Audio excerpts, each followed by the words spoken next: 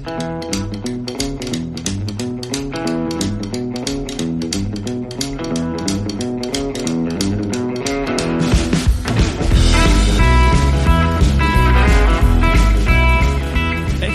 to the Toronto Legends podcast. I am your host, Andrew Applebaum. My guest today is Ken Wregget. Ken played between the pipes in over 500 NHL games from 1984 to 2001 with 5 teams, your Toronto Maple Leafs, as well as the Philadelphia Flyers, Pittsburgh Penguins, Calgary Flames, and Detroit Red Wings. Although a legend in Pittsburgh, where he won a Stanley Cup in 1992 and is the 4th winningest goaltender in franchise history, Ken is equally beloved here in Toronto, where he made up one half of a very youthful goaltending tandem with Alan Bester for 5 seasons in the 1980s. Welcome, Ken Wregget, to Toronto Legends. Thank you for joining me. Where are you and how are you? Yeah.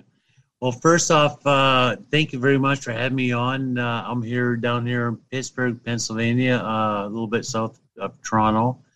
I came in, I retired back in 2001 and called this home. Right now we have a sports bar and grill on Washington Pike, just off of 79. So any snowbirds going south of Toronto, you fly right by our place. We're more than welcome to talk Canadian because I get heck about my Canadian accent and I need some Canadian people to talk to. That's great. And I assume it's high times at the sports bar and grill right now because we are in the middle of the playoffs. I know that like us here in Toronto, unfortunately, the Penguins are also out. But are these busy times? Do you get a lot of NBA playoff fans as well? We somewhat do. We're more of a hockey, football type of thing. NBA is not quite here in Pittsburgh. Baseball and baseball, we're kind of yearning for that one to really, entertain us a little bit more. But it's a big hockey community and a huge Pittsburgh Steelers community as well. So it's for me, it's the type of thing. It's home, and I've grown a passion for Pittsburgh, Pennsylvania, Western Pennsylvania area, but my heart has always been up in Canada, growing up and being drafted by Toronto and the whole sure. night. Well, I want to get into all that. So with your approval, let's go all the way back and get the Kenny Wregget story. You are not a native Torontonian. Where were you born? And please describe your upbringing. Oh, yeah, this is a good one.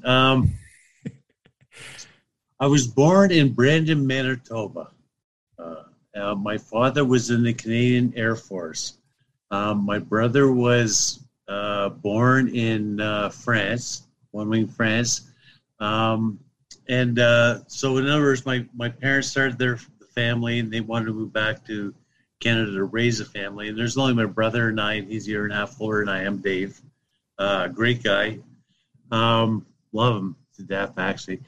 But anyway, so that's kind of where I came along was in Brandon, Manitoba, and we were on our way moving from France over to, I believe it was France, over to Cold Lake, Alberta. Again, my father was in the Air Force, and they're visiting their family, them being my dad's family, the Wreggets, and in Brandon, Manitoba. And apparently I popped out a couple weeks early.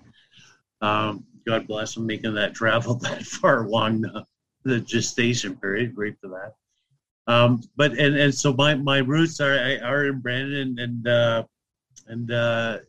a true Canadian all the way through. But moved up to Cold Lake, Alberta. We spent 10 years there with my father being in the Air Force, like I said. From there, I got drafted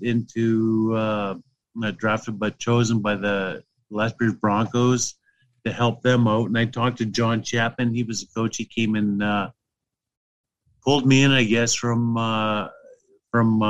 playing junior B hockey up in that neck of the woods, scouted by Gary Sutter, the oldest Sutter brother. I'm just giving a whole bunch of hints, so you have to have me on later to explain this. Well, listen, Ken, I can tell you right now, based on the amount of stuff I want to talk to you about, we could make this a 10-part Netflix series. But you're going too fast. I want to stop you for a sec. You went to Grand Center High School in Cold Lake. Yep. How did you get into hockey? When did you first strap on the skates, and how did you get into the game? Yeah, that would have been up in Cold Lake, Alberta, and Medley, Alberta. If you want to have it be, that'd be the Air Force Base.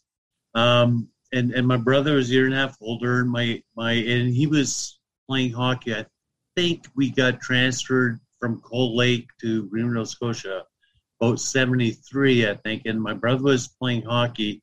My dad would bring him down the basement, and and I was a young kid. I was stuck in front of the workbench, which was a couple 2x4s at the door sitting on with a bunch of tools in the background. He was he was a mechanic. And then they would shoot on that workbench was the goal. So they would shoot on me, and I was a goaltender trying to stop the puck. My brother Dave has a great story about that one. So that's kind of how I got brought onto the goaltending aspect of hockey, I guess, other than the usual typical. Well, that sounds like the usual method. The younger brother gets thrown in net, someone to shoot at. In the basement, and this is until I was old enough where they could actually put me out and do this in public, I guess. Yeah. And so where'd you play your junior hockey? In Lethbridge, Alberta, Lethbridge Broncos. Yep. And during this career, you had a nickname. Do you remember what that was and how you got it? Well, I'm thinking the one you may know is Mikey, yeah. Yes. And that is based, of course, on your resemblance at the time to the character in the Life cereal commercials. Yeah.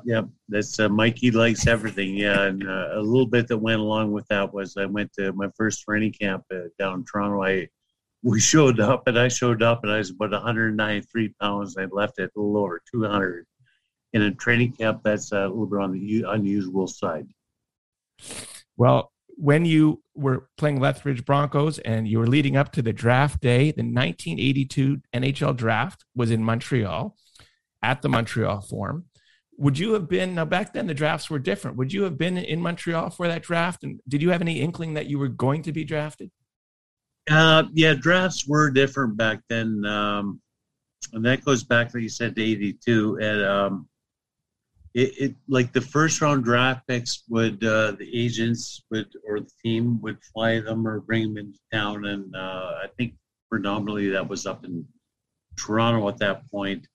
And I was the first goalie drafted in 1982. No, I wasn't there. I was getting ready to go to school in Lethbridge, Alberta, at Winston Churchill High School with Bruce and Bernice Redmond, and having breakfast when I got the call that I was drafted.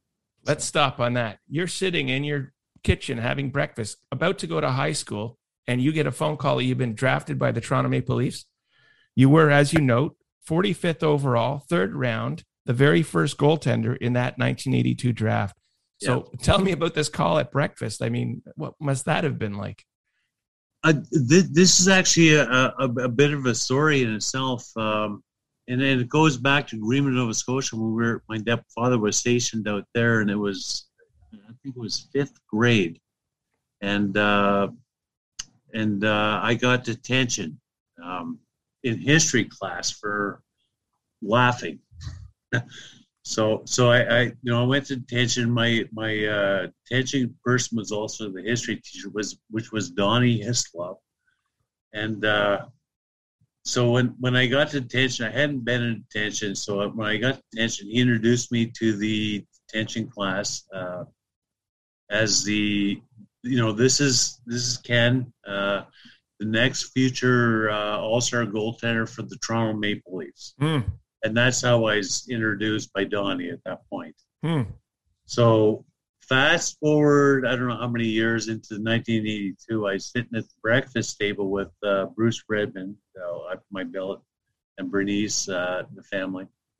And actually go back or fast forward a little bit, but the dinner time before that, he said, everything aside, he said, Ken, where do you think, what do you think is going to happen tomorrow in the NHL draft? And I kind of looked up at him and I said, like I am with you right now, funny story. I said, when I was in the fifth grade, I got detention. Donnie Hislop introduced me to detention classes. This is Ken Wregget, the next future goaltender of the Toronto Maple Leafs. And that's back in the 70s. And I said, so I think I'm going to get drafted by the Toronto Maple Leafs. Okay. It must happen. It's going to happen. So he kind of looked at me, kind of smirked and nodded. Great guy. And he goes, well, peculiar. He said, what round do you think you'd be going? Do you think you'd go in? I said, I think the third round. And he said, why is that? And I said, I know this one fella from the area. He was drafted, I think, the year before in the 5th round. And I said, I think I'm a better goaltender than he is. And I said, I think I can make the 3rd round. Okay. Yeah, I mean, I was lucky enough that the first goalie, whatever, all that. Yeah. Back in the really good things, Grant Fuhr and the guys were in the 1st round, which is, Tommy Brass, which is an icon, which would have been cool. But anyway, so that was my story. I told him Toronto, and I told him the 3rd round. So, and that was dinner time. Went to bed and everything and all that. Got up the next morning out in Lethbridge to go to school. And we had a great team at that point. Lethbridge Broncos back in '82. So the phone rings, and as we're sitting at the breakfast table with Bruce and Bernice picked the phone up, and she goes, "It's for you. It's your agent calling." I said, all right. So I kind of looked over at Bruce, and we kind of had that smirk. So I grabbed the phone. I said hello, and I think her name was Lorna. She said, congratulations, you've been drafted by the Toronto Maple Leafs, and the general manager, Jerry McNamara, is going to be calling you in a little bit. And they're obviously in the middle of the draft. It wasn't quite like it is now. And so she told me all about the draft. So I hung up, and I went and sat down at the breakfast table. And Bruce kind of looked up at me, and he said, so I go, yeah, I got drafted. And he goes, by who? And I kind of looked over at him. I said, Toronto Maple Leafs. Yeah. And he kind of, he had that look on him. He looked at me and he said, what round? And I looked at him and I go, 3rd round. And both of us, it was like, it was uncanny that we had, the night before we had talked about that. But that's how the whole thing started right there. Ken, you called your shot. That's incredible. Yeah. Now, let me get this straight. You didn't finish your breakfast, pack up your school bag, and then you go off to school. I mean, What kind of day was that? Yeah, good call on your part. So we went down to the high school, and so it was like I showed up, walked in, and a couple of guys as you walk in the front, you would check in with Donnie Firth,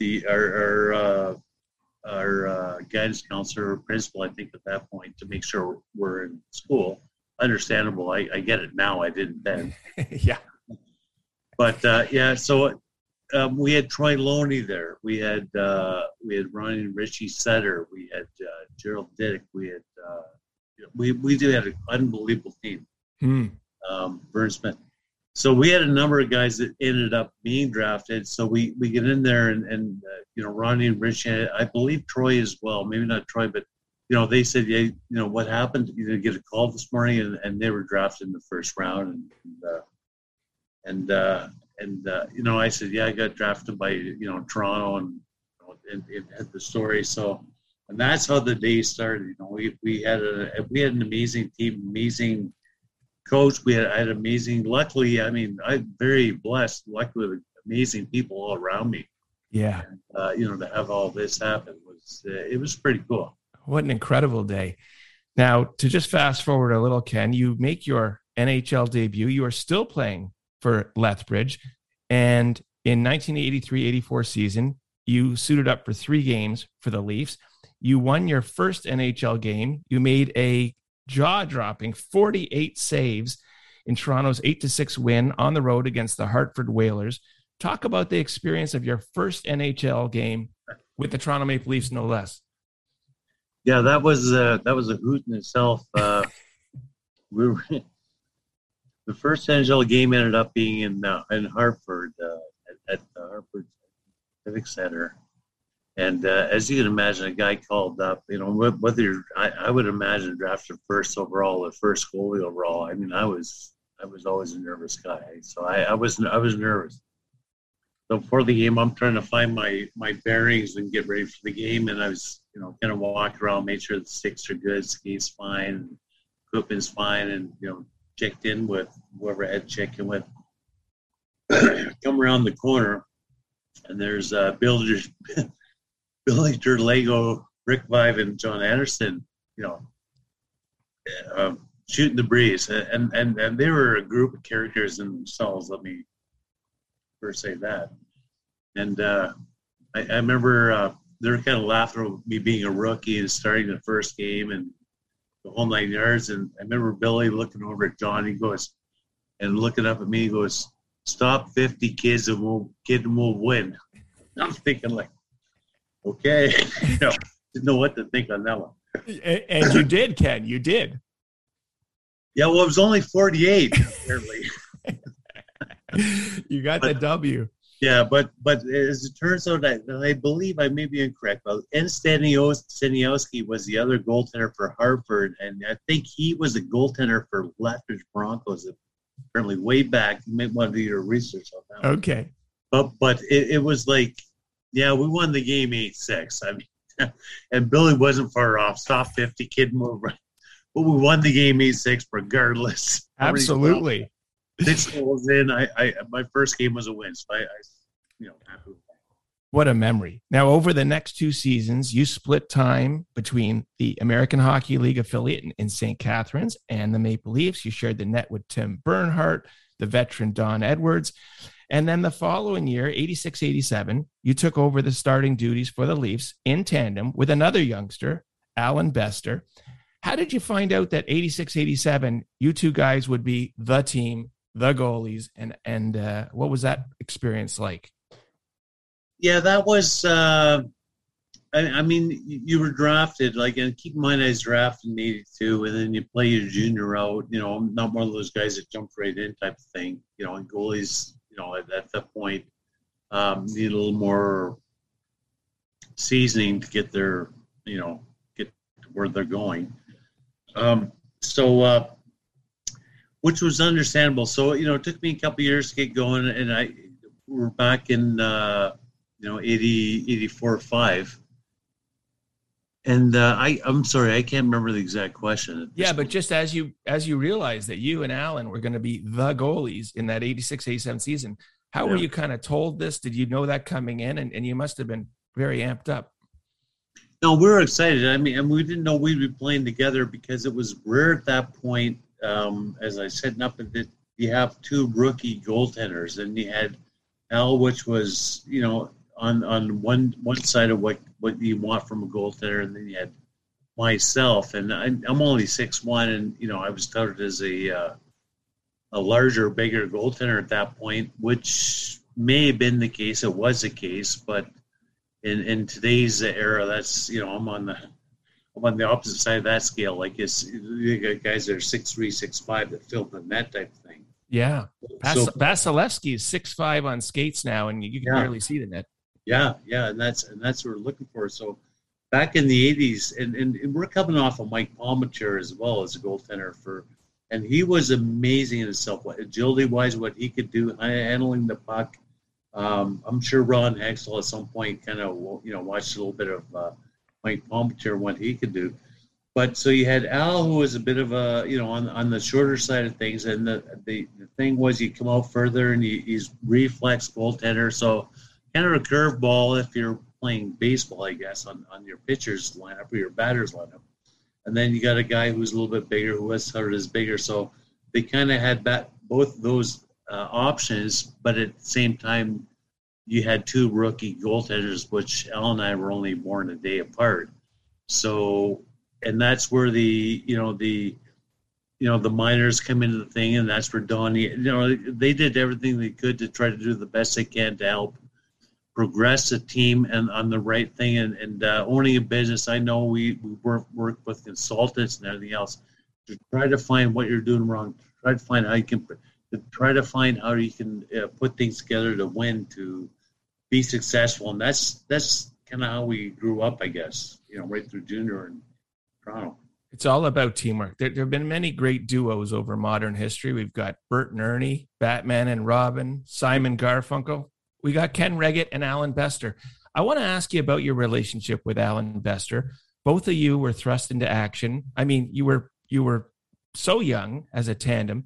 As you point out, Ken, today goalie platoons are not only accepted, but demanded.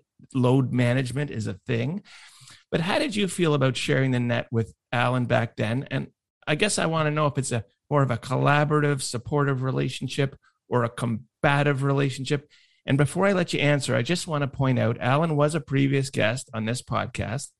He said your relationship was at times difficult and strained, but I want to tell you, he took most of the responsibility for that. He noted really that both of you were so young and essentially still transitioning from teens into men in the Toronto spotlight, no less. What were your thoughts on your relationship and the situation you guys found yourself in? Yeah, with that's again a great question. I've been looking forward to doing this podcast because I know up in Toronto you guys are Canadian. I get it, and for Al to say that's quite a statement as well. But Al and I, we were born one day apart. I'm not sure, drafted in the same year. You probably know that. He was 1 year after you. 1 year after, okay. And that 1 year after, when all that stuff came, he came along board. He did a great job filling in for, I don't know if it was Rick St. Croix injured, whether it was Mike was injured. But he did a great job, and he shone in the Toronto hockey world, and which is what Toronto needs and still needs. We'll get there. They'll get there. There's no doubt about that. But Alan and I, you take two guys that are so close in everything, but yet different, but are still striving for the same thing, and you take two professional athletes. All right, very competitive, very tooth and nail. Will do anything they can to win, and we did a great job, and we got along as friends. We roomed together, and it was not the easiest thing because he wanted the spot. I wanted the spot. We both wanted the spot. And that's what you wanted in a couple of goaltenders, as well as working along together type of thing. And I think the relationship I had with Alan back in those days, I respect him to this day full-heartedly, and I'll get a hold of him along the way here, but great guy, and that's where he and I were in that position. Now, I'm going to take me, not him. Moving forward, I played with Ronnie Hextall. I played with Tom Barrasso. I understand how the dynamics are with working with the goaltender, with working with someone like Al and I. And Al and I was a big part of Al and I and the Toronto Maple Leafs and what we were able to do back in those eras. And he made me a better player in the sense that, he made me compete for, it wasn't you're walking in, it's your job. And that's all of our jobs, is to make each other better. And you mentioned earlier, and that was chemistry. And that was the same thing for me, and Endell, working with Donnie and those guys. And for me, I was fortunate enough to go out with Tommy Brasso and the guys we had here. And very fortunate to land in 92 here with the Stanley Cup. And but just the offerings and what hockey has brought to my life, and for all of our lives that listen to this, to hear these things, and it's probably something to be told more clearly now than back then. But it's always nice to look back and you see things with more clarity. Yeah. Ken, I want to talk to you about two very important topics from, in particular, your time in Toronto, the 1987 playoffs, the save, and the Wregget. Let's talk about the save. April 20th, 1987. I hope you do you recall what I'm about to talk to you about? St. Louis Blues. You're dead. Let me set it up for you, if I may. I want to give a shout out to Mike Agello of Hockey Buzz, who calls this an epic save, and to Jeff Merrick of 32 Thoughts podcast, who has called it the greatest save ever. The playoffs against the St. Louis Blues. The Leafs are up 2-1, desperately holding off the Blues in the third period. I'm going to let the Toronto Star take the description from here. Ken Wregget made a game-saving, spectacular save late in the game, a dramatic glove hand catch of a blistering 35-foot slap shot by Gino Cavallini. Asked if he saw the shot, Wregget replied, "I had one eye open." Yeah. What do you remember about that? I don't know. I guess a person plays the game enough, you kind of see how things set up, and I kind of I kind of felt that was happening. You see the puck was going over and back, and it was right on. It was a one-timer, and I knew where I was standing in the net, which was a little bit protecting the blocker side and leaving a little bit of glove and everything. So I had 5-hole low and up high glove to deal with, and I'd like to say I mind melted him just shooting in my glove. Well, you certainly did, and I'm impressed. 30 years later, that you obviously remember it so vividly. I want to give you a little trivia, by the way. At that exact game, watching you make that save, which, by the way, I'm going to post the photo of that save, so we'll all see it on the internet soon. In a private box, watching you make that save were Steve Guttenberg, Ted Danson, and Tom Selleck. They were filming the 3 Men and a Baby. Oh, really? Yeah. I didn't know if they came down to see you guys after. Yeah. I also want to talk to you about the second thing is the RegNet. And you're going to say, what the heck is that? Well, it never came to be. I'm very entrepreneurial, and I had a lot of business ideas. And at that time, many players had habits and rituals. Do you remember you had a very particular habit or ritual? Do you want to take a guess at what I'm talking about? I had a lot of quirks. I'll give you a good one here, and it's along the lines of the Red Sox. Nomar Garciaparra used to tug on his batting gloves, and Utah Jazz player Jeff Hornacek used to rub his face 3 times before taking a free throw. You, Ken Wregget, after every save, you would turn to your net, remove your gloves, and you would scrape your hand on the top of the netting. Now, I assume this wasn't so much a habit as it was you were just drying your hand. Do you recall what I'm talking about? I do. No, after breaks like that, I sweat a lot. So I would typically lose 8-12 pounds a game, and I know all those health nuts out there as you're drinking water. All those health nuts out there say you have to keep hydrated and stuff. But I was just one of those guys that did that. So I would dry my hands off to make sure they're dry, because the leather, and especially kind of back then, it got pretty slippery in there. So you really have to hold on. So that's why I did that. I mean, and probably to ease my brain of some sorts. There was probably some psychological thing going on as well. Well, today, I don't know how much you followed the Leafs playoff run, but Jack Campbell, the goalie, Campbell soup, everyone's yelling soup, which I find kind of lame. When I was 17 and you were making these huge saves, I was going to go get wholesale netting, cut it into little 2x2 swaths. And my proposal was every time Ken Wregget made a big save, we would all hold up our piece of netting and scrape it the way you did. So never got off the ground, but I'm pleased to have told you everyone has ideas, but it never turned into anything. I want to talk to you about your move after your Toronto Maple Leafs time. You again had kind of this tandem in net with Alan Bester. At some point, the Leafs decided that they were going to make a change. They traded you to Philadelphia. This ended up putting you with Ron Hextall in the Philly crease. And maybe you want to talk about your experience with the Flyers. Yeah, and I'll back that up to getting called in up in the office in General Jerry McNamara's office to let me know I was traded. He called me and I think it was, I don't know if it's him or Gord Selleck called me and said, "Come on in. We have to sit down and talk." You got traded type thing to Philly. So I went up to the old Maple Leaf Gardens, up the escalators in the office, and they told me I was traded, and they felt they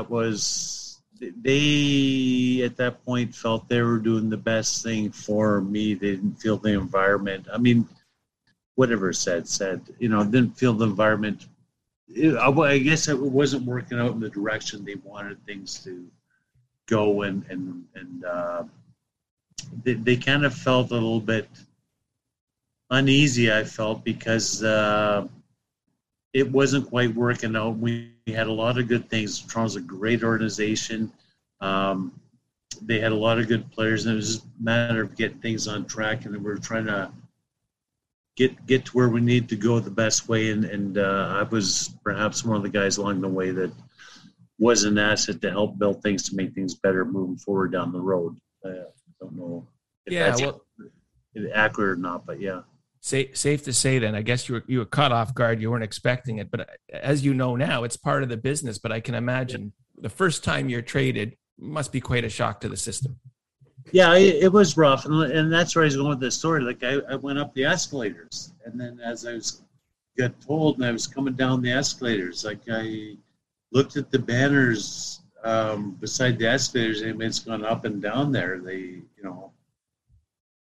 see them and the greatness of the team, and for me I always wanted to build something to be a winner there. It hurt a lot, but it was understood at the same time. And at the same time, I have a career. I don't think I was looking so much at that, but I was just kind of I felt like I failed. It was tough.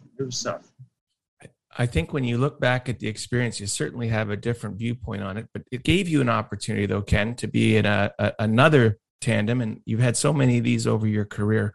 What was your experience playing with Ron Hextall like? Yeah, right. Well, from there I went to so anyways, accept that down the road, that's what it is. I may have my feelings about being traded, and I think those are healthy feelings. I think that's a passionate feeling, and that's good for the team, and that's good for the country, all that fun stuff. So off I go down to the United States. So they asked me where I wanted to go. So, and I said not Philadelphia. And the question was asked why. I said, well, I don't know. I've been in the league like 4 to 5 years, and there's this one car that was burnt out down under an underpass on the way to the Spectrum in that old, or like the football stadium out in that area. And that was the one place I said, it was turned up the next day. Boom, there I am. And it really hits home. It's a business. I mean, if you think about it, and that's what it is. You're a piece of meat. You're a piece of meat doing your job, and you have to accept that. Mm-hmm. And there's an elegance into doing that properly too, because you're very fortunate to be able to be in that situation. And not many, you're less than 1% of 1% maybe have that opportunity, especially if you go for any individual team. And Toronto's a big team in Canada, and that was a huge honor in itself. So, I'm very grateful. So as I head off to Philly and go there, and I was thinking, like, I don't know why they want me. They got Pete Peters, they got Ronnie Exel there, and basically what that was a fallout. And if you watch, for the hockey fans out there, you watch my number. I was 31. And I went 35 all zero, and that was because of Pelly Limburg, and the incident that surrounded Pelly is indirectly or somewhat directly how I made myself there. So here I am sitting in the dressing room, in the practice rink out in Voorhees, and there's me in the middle. There's Ron Hextall over on my left, and Pete Peters on my right. And anybody that knows Pete Peters is a great, funny guy. And he's you got to go on any type of trip anywhere you want to go. You want to have him beside you because he'll entertain you the whole time. And you got Ronnie, who's just intense as anything. And sitting here in Pittsburgh when he came as general manager, I still am pumped and stoked because he doesn't do anything not to win type of thing. It was kind of how does, and then salary disclosure came out. So now you got 3 goaltenders, and I think the top 5 salary of payroll in Philadelphia. How do you manage that? And how do you trade 2 first-round draft picks for a guy to fit in when you got 2 goaltenders in the top And what Bobby Clark and all the general managers and stuff thought and put things together, and that goes on to this day with all these trades we see is the hockey tradition runs deep, and what they're doing is not an accident. They have a reason for everything. So, I ended up out in Philly. There I was. And you actually carried the load in Philly at one time. Well, Ron Hextall was battling a series of injuries, and you played 51 games in one particular year as he got back to health. But in 91-92, you went to the cross-state rival Pittsburgh Penguins. This can be best described as a blockbuster transaction, as the Penguins were the reigning champions, and you and Rick Tocchet went in exchange for Mark Recchi. Your trade from Philly to Pittsburgh was only the 8th trade in history between these two state rivals. How did that feel, knowing you were going across to Pittsburgh? I don't think I understood the rivalry of sorts between Pittsburgh and Philadelphia at that point. That I understand it at this point. It would be kind of understanding like a Toronto Detroit or Toronto Chicago rivalry. Sure. I'm not even going Toronto Montreal. Yeah, because those are classic within the country itself. But it was that type of atmosphere that Pittsburgh to from Philadelphia. There's a lot of heat going on there, and I should have realized that a long time earlier. Yeah, that in itself, and then because I think it was a year before I got traded in 92 when I was traded. It was 89, I believe. The year before Pittsburgh won their first cup, which was 91, so it might have been the 89-90 season. I got thrown in because Ronnie got injured. He was having a bad knee, I guess, along the way. I didn't even know about it. Mm-hmm. I did not know about it until Game 7 of the semifinals. It was a semifinal. And they told me in the morning that I'd be starting that night. And let me tell you, that was, good luck having an afternoon nap and digesting whatever you try to eat the rest. When your hotel room overlooks the Civic Arena. Wow. I remember looking up. So I got thrown in, because Ronnie came up, but the rivalry was huge. And then to beat Pittsburgh with Philadelphia to move on against Montreal, and they get traded here like a year later. That is kind of an iconic photo of you, which I came across. You don't usually see the goalie throwing punches. No. Now, Ken, in 92, when you joined the Penguins, this team has 5 Hall of Famers: Mario Lemieux, Ron Francis, Larry Murphy, Brian Trottier, and Joey Mullen, plus some other players you may have heard of: Jaromir Jagr, Kevin Stevens, Rick Tocchet. I mean, what a lineup. 92, you win the cup. How much must that have felt? Yeah, that felt unbelievable. It was to be part of things. I kind of, in some sense, wish that I wasn't traded here in February type thing and came on as late as I did. But still, there's a big part to take part in to help get to that point. Whether you're the backup goalie, whether you're the third string goalie, you can look at Pittsburgh this year with Louis Domingue and how important that is, or even if you want to go back with Montreal and Ken Dryden as a rookie year and doing his stuff. I mean, there's a lot of things like that. But yeah, I mean, it was much of an honor to come in and play with these guys. It was like walking into an all-star game lineup dressing room, with Mario and those guys, and I was lucky enough to come over with Rick Tocchet and Shell Samuelson, and Shell and I did room together for some time, and I think that always, for me, that helped. I wasn't like a dominant guy. I think I always joke around that I was a throw-in, in that trade, because there was a lot. Craig Patrick with the Penguins for winning the 91 Cup with Ronnie Francis and Alfie Samuelson. Back the year before, I wasn't Recchi, it was Cullen. And then what happened in 92, Craig was known for those 2 big trades that helped Pittsburgh get to their first 2 cups ever. Mm-hmm. And it was key. And if you look at the hockey history between Toronto Pittsburgh. There's a lot there too, and so in a way, I'm hugely honored to be part of. I am hugely honored to be part of Pittsburgh Penguins and to have the opportunity with Toronto, and I really see things for what they are, a lot more clearly now. That's fabulous. And in Pittsburgh as well, you have a little bit of historical. You faced the first penalty shot ever awarded during an overtime period in NHL playoff history. This is in 1996. You stopped Joe Juneau, and the Penguins won 3-2 in the fourth overtime period. What do you remember about that game? It just went on forever. Yeah, that was quite a game. Mario or Tommy got injured. I guess after the first period, he didn't necessarily get injured, but his back was acting up and bothering him. Where after the first, he had to come out.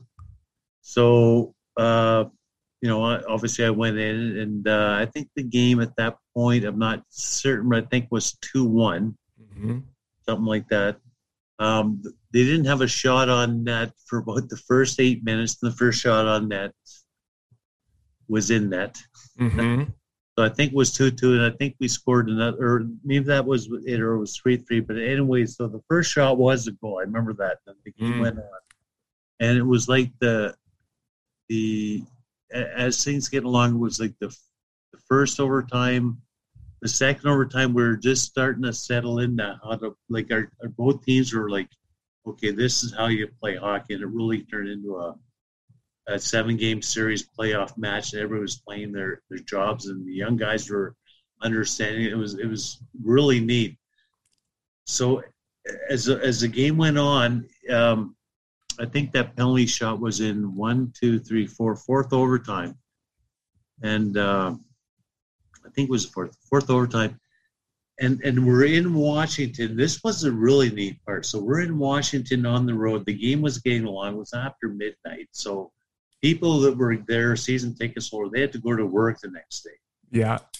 People that were there to support the Penguins, they were on a road trip. So by the end of the game, the whole bottom bowl was almost filled with Pittsburgh fans, and it was like a home game. And they were banging on the glass, rooting us on.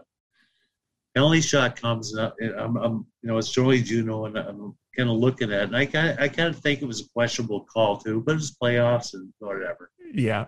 So Joey Juneau was lining up, and I always did a little figure 8 in the crease to pull the snow away, and as I was doing that, I realized how chipped up, big chips up the ice. I knew it was chipped up. So I thought, as a goaltender, if I come out further, that gives the shooter less to shoot at, so you'll kind of somewhat force him to deal with the snow with the stick back on the stick.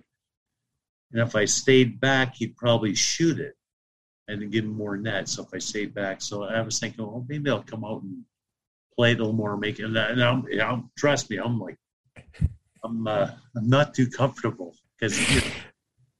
So I decided to come out and play a little more. So the referee talks to him at the center ice, and he looks down at me, and everything's all set. It's a puck, so I think I'm stepping out when I don't really step out that far to do what I planned. Yeah. Luckily enough, he comes in just over the blue line. If you look at it on replay, the puck will jump up about 6 inches. Oh, wow. Is above his stick from the snow. And he basically shoveled it in just to get it on, into me type of thing. And I was still too deep at that point, but yeah, ended up playing that well. But that was kind of interesting to see that unfold like that with the puck jumping the ice and the snow and crazy. Well, it's amazing to me, Ken, that all these years later, how vivid your memories are. It's incredible. You can just see it's like you're doing it again. But you made that big save. The Penguins won. I want to talk to you briefly. I don't know if you're involved at all. A very quirky thing. While you were playing in Pittsburgh, they decided to make a copycat film, basically Die Hard in an ice hockey stadium. The movie was called Sudden Death, Jean-Claude Van Damme. You guys were in a lockout, the NHL was. The film was shot during this lockout, and it was about foiling a plot to blow up the old Civic Arena, the Igloo, during Game 7 of the Stanley Cup Final. Do you remember being there during the filming of this movie, and were you involved at all? Yeah, I do remember the whole thing. Yeah, that was a lockout year as well, and we went into I helped Larry Murphy went down to Toronto for the players meetings, and that was where things got really organized, more so organized than we are now. And then we came back and we filmed it, and it was our farm team, which against the big team, the Penguins, and the farm team having the Chicago Blackhawks jerseys on and stuff, and yeah, I think all my footage ended up on the editing room floor on that one. So. Well, there was a little trivia from it. It mentioned that they were able to use the actual uniform number 35 and the equipment of your partner Tom Barrasso, but he had declined a role in the film. He gave them permission to use his stuff. So inexplicably, they had Jean-Claude Van Damme, who's not that big, wearing Tom Barrasso's equipment. And one scene, he's, for unknown reasons, thrown into net, and he makes a save with his eyes closed. And the other side trivia was that Jaromir Jagr was apparently unhappy. His uniform number, 68, was used by a player who was scored against 3 times. So he was plus minus -3. And Jaromir wasn't happy about that. Yeah. That's quite a bit of I think the owner of the Penguins, Baldwin, his wife had written the story, if I'm not mistaken. That's how that all came together. I think she may have been involved in some of the script writing. Yeah. Ken, you went on from Pittsburgh. You were in Calgary. You were in Detroit. You were more in kind of a mentoring role. And in 2001, just leading into that season, you were a free agent for the first time in your career. And signing with Detroit, they loaned you to the Manitoba Moose. You finished your career there at the age of 37. How'd you feel about retirement, and how'd you feel about finishing your career back in Manitoba? Well, when I left Pittsburgh, to head off to Calgary, I was on a no-trade contract. So I didn't necessarily have to agree to any trade. In fact, I had to approve the trade before it happened. There was talk about me going to I think it was Nashville and Carolina. There were talk about me going to Nashville. Like we had spoke about earlier, I'm from out west, up in northeast of Lake Alberta, Medley, Alberta, Air Force Base, northeast of Edmonton. So to have the opportunity to go to Calgary was kind of like going home for me, and then that was a big thing, and they knew that. I knew I was kind of edging towards the end there, and I thought it'd be a good place. I'm not saying Nashville wouldn't have been a bad place. We have country bands here every weekend. Mm-hmm. I would have enjoyed it very much, but I just kind of wanted to go home a bit. But so I decided to go to Calgary, and unfortunately, that year after, I had some disc issues with my back, and when I got to Calgary, it didn't seem to be quite resolved, and I missed half a season. And it was very unfortunate because he went through, so many goaltenders that didn't need to be in that position that may have been thrown in before the time. They could have had something more happen to him, and that was a pleasant thing for Al Coates or myself. We didn't enjoy that. I know he didn't. I didn't talk to him about that. I don't imagine he was too happy with me, and I wasn't happy with me at that point. But that's what happened. So after the year, I was on a year contract. We looked at another contract and decided that wouldn't be perhaps the best thing, and trade to Detroit went, or a signing with Detroit went, and I had a couple options, and one was the Rangers, one was Chicago, one was Detroit, and I felt Detroit may have been the best option at that point. And that was tough because of the rivalry with Toronto, going back to all those years. Like I don't think we ever got comfortable. Detroit's a great organization, great people involved, great ownership, great city. And I think it's because of the hockey history growing up that perhaps getting comfortable. Anyways, the second year, they after the first, they sent me down to Winnipeg, Manitoba Moose, and that would have been the 2000-2001 season, and Randy Carlisle was the coach, and we were kind of working on the new arena to get the Winnipeg Jets back in town type of thing. And I was very happy and fortunate to be part of that because Canada hockey history and being from Manitoba and back home, it was awesome. So that was the last year, and I was with Johan Hedberg, who ended up getting traded here. I did well in playoffs and spent a couple of years here. So I really, and it was me at the end of my career, and I really realized, I guess, a love of the game and the love for the players that played, and able to work with some of the young guys. Yep. To be able to do what we did. So that was, in my mind, that was, it was nice going back. It was nice. I mean, yeah, I would like to play that. Love to have done all that stuff. At the same time, would love to have won a trophy there with Manitoba Moose and all the guys there. That was one of the most fun years I had, and still good friends with a few of the guys that we played with. And it was nice. Well, what a great way to end, to have those good feelings. So at the age of 37, you have this outstanding career. You get to retire. You're kind of back home. I do want to mention in 2009, Ken, you were inducted into the Manitoba Hockey Hall of Fame. Congratulations on that. Post-career, 2001, you've retired. If I may ask about your family, if I may ask about how you became the owner of the 31 Sports Bar and Grill. It's always fun at the 31 is your slogan. Yeah. That's it. How did you transition into this next phase of your life? Yeah, that was a bit of a process. I retired 2001, moved back to Pittsburgh. I'm not from a big city. I don't like. I was a guy that would go to New York or Los Angeles and stay in the hotel room for as long as we're there because it scared me. I eventually grew out of that, but. Yeah, when I retired, I came back to Pittsburgh and I started. I wanted to keep busy and do something, and I worked with a good neighbor of mine for Acclimation Systems. That was a software development company for adjudicating healthcare claims, the HICMA forms, a little different in Canada, I'm sure.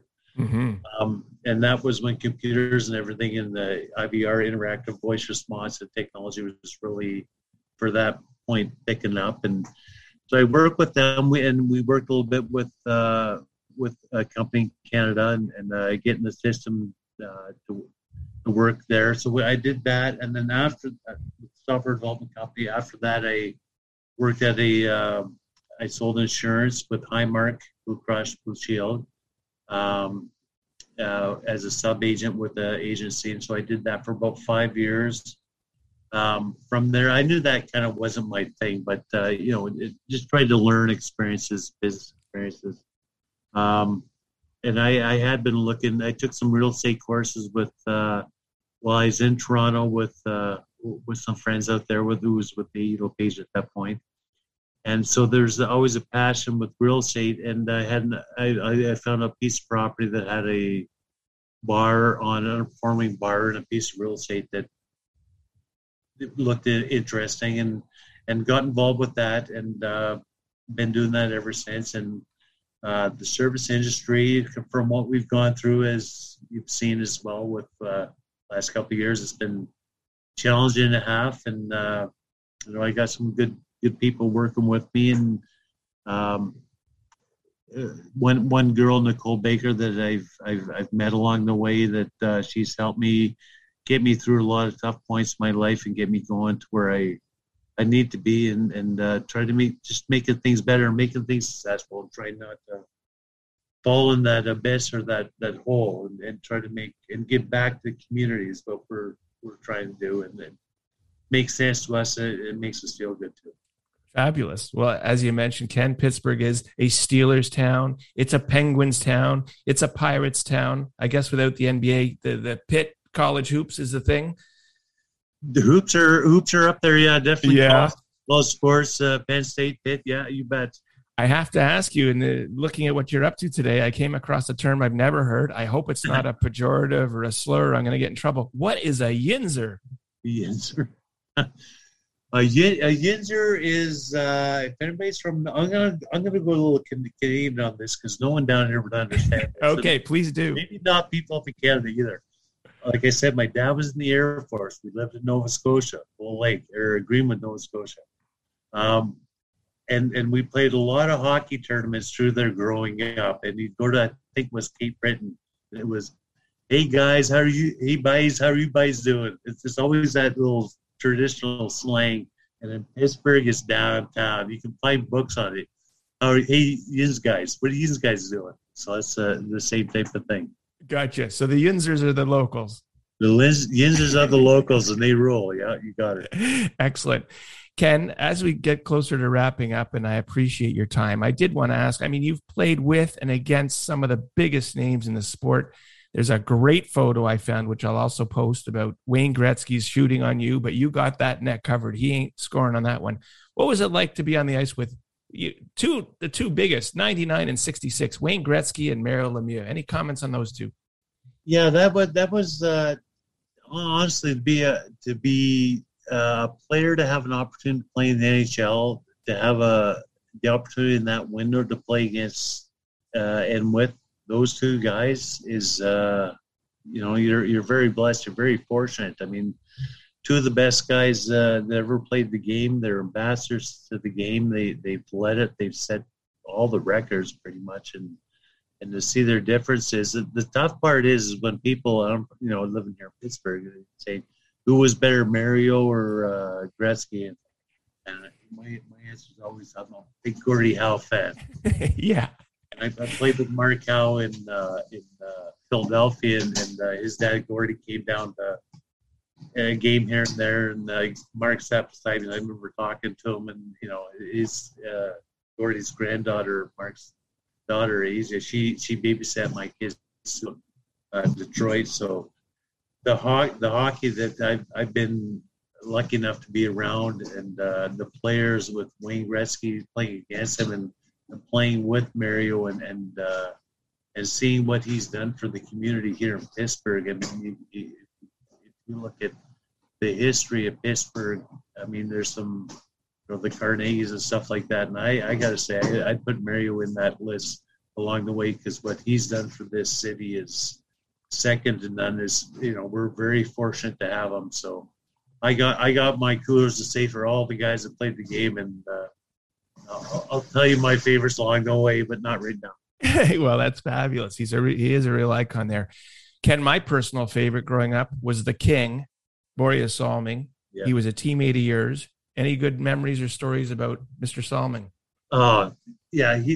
For a young kid, and I got to say, 18 years old, getting drafted and coming in, and as much as you collect hockey cards and understand the game, watch a game, to play with a guy like Boreas Salming and some of the guys that played against with Montreal Canadiens back in the early, my exhibition game days, and it is just amazing in itself. I'm obviously lost for words, but with Boreas, to see him step up on a guy coming down over the blue line, he steps up, does his little sweep check, and may or may not get the puck, and the guy will step in, and he turns around, comes back in, takes him out. It's like, how the heck does that happen? Mm-hmm. And what a super guy. And he I know with talking to Al a couple of weekends ago, Al Frady, talking about Boreas. Boreas was such a team guy, and would help us out and talk to us, and and smile and laugh and make things okay. He was just an amazing guy. That's great. I think as a goalie, I would have been even more nervous that you had to practice with two guys coming down the wing, firing at you every single practice. I'm talking about Wendell Clark, Rick Vive. It must have been great to be able to have a practice like this, but it also must have made you pretty nervous. I am going to wrap up by asking you, Ken, to tell us where we can follow you, and when any of our listeners are in the Pittsburgh area, where we can find the 31 Sports Bar and Grill. Yeah, 31 Sports Bar and Grill is located in Collier Township, exit 55 off of Highway 79 when you're going down south for all the snowbirds. Yeah. 31 Sports Bar Grill, Washington Pike, 1020 Washington Pike. We work well with our local alumni guys. They come in, they will we'll watch a game together and try to keep involved with the community. We raise money for different charities. A lot of them down here for the veterans and service dogs to help them out, and just anything we can help out with to give back from what they gave us along the way. So, and we support the local bands. We have a nice deck outside that gives us a little seasonal, nice view, and we're just trying to make things as comfortable as we possibly can. Fabulous. And do you want to tell us your website address or your Twitter handle, whatever you like people to go to? So yeah, just social, the regular social media. 31 Sports Bar and Grill here in Bridgeville or Collier Township, Pittsburgh, Pennsylvania. Fabulous. I do a podcast as well on The Ins Are Crazy. It's called Ken Wregget and Friends. We've had Craig Patrick. We just had Ally Frady on 2 weeks ago or a week ago, and just trying to give some back again, like today, some of these hockey stories back to the community. Well, that's great. Well, we will all listen, subscribe, and share to that podcast. Ken, I want to thank you for all your time and all your great memories. You're very loved still here in Toronto. And to the listeners, I want to thank you for listening to this episode of the Toronto Legends podcast. And on behalf of Ken Wregget, I am Andrew Applebaum saying mahalo.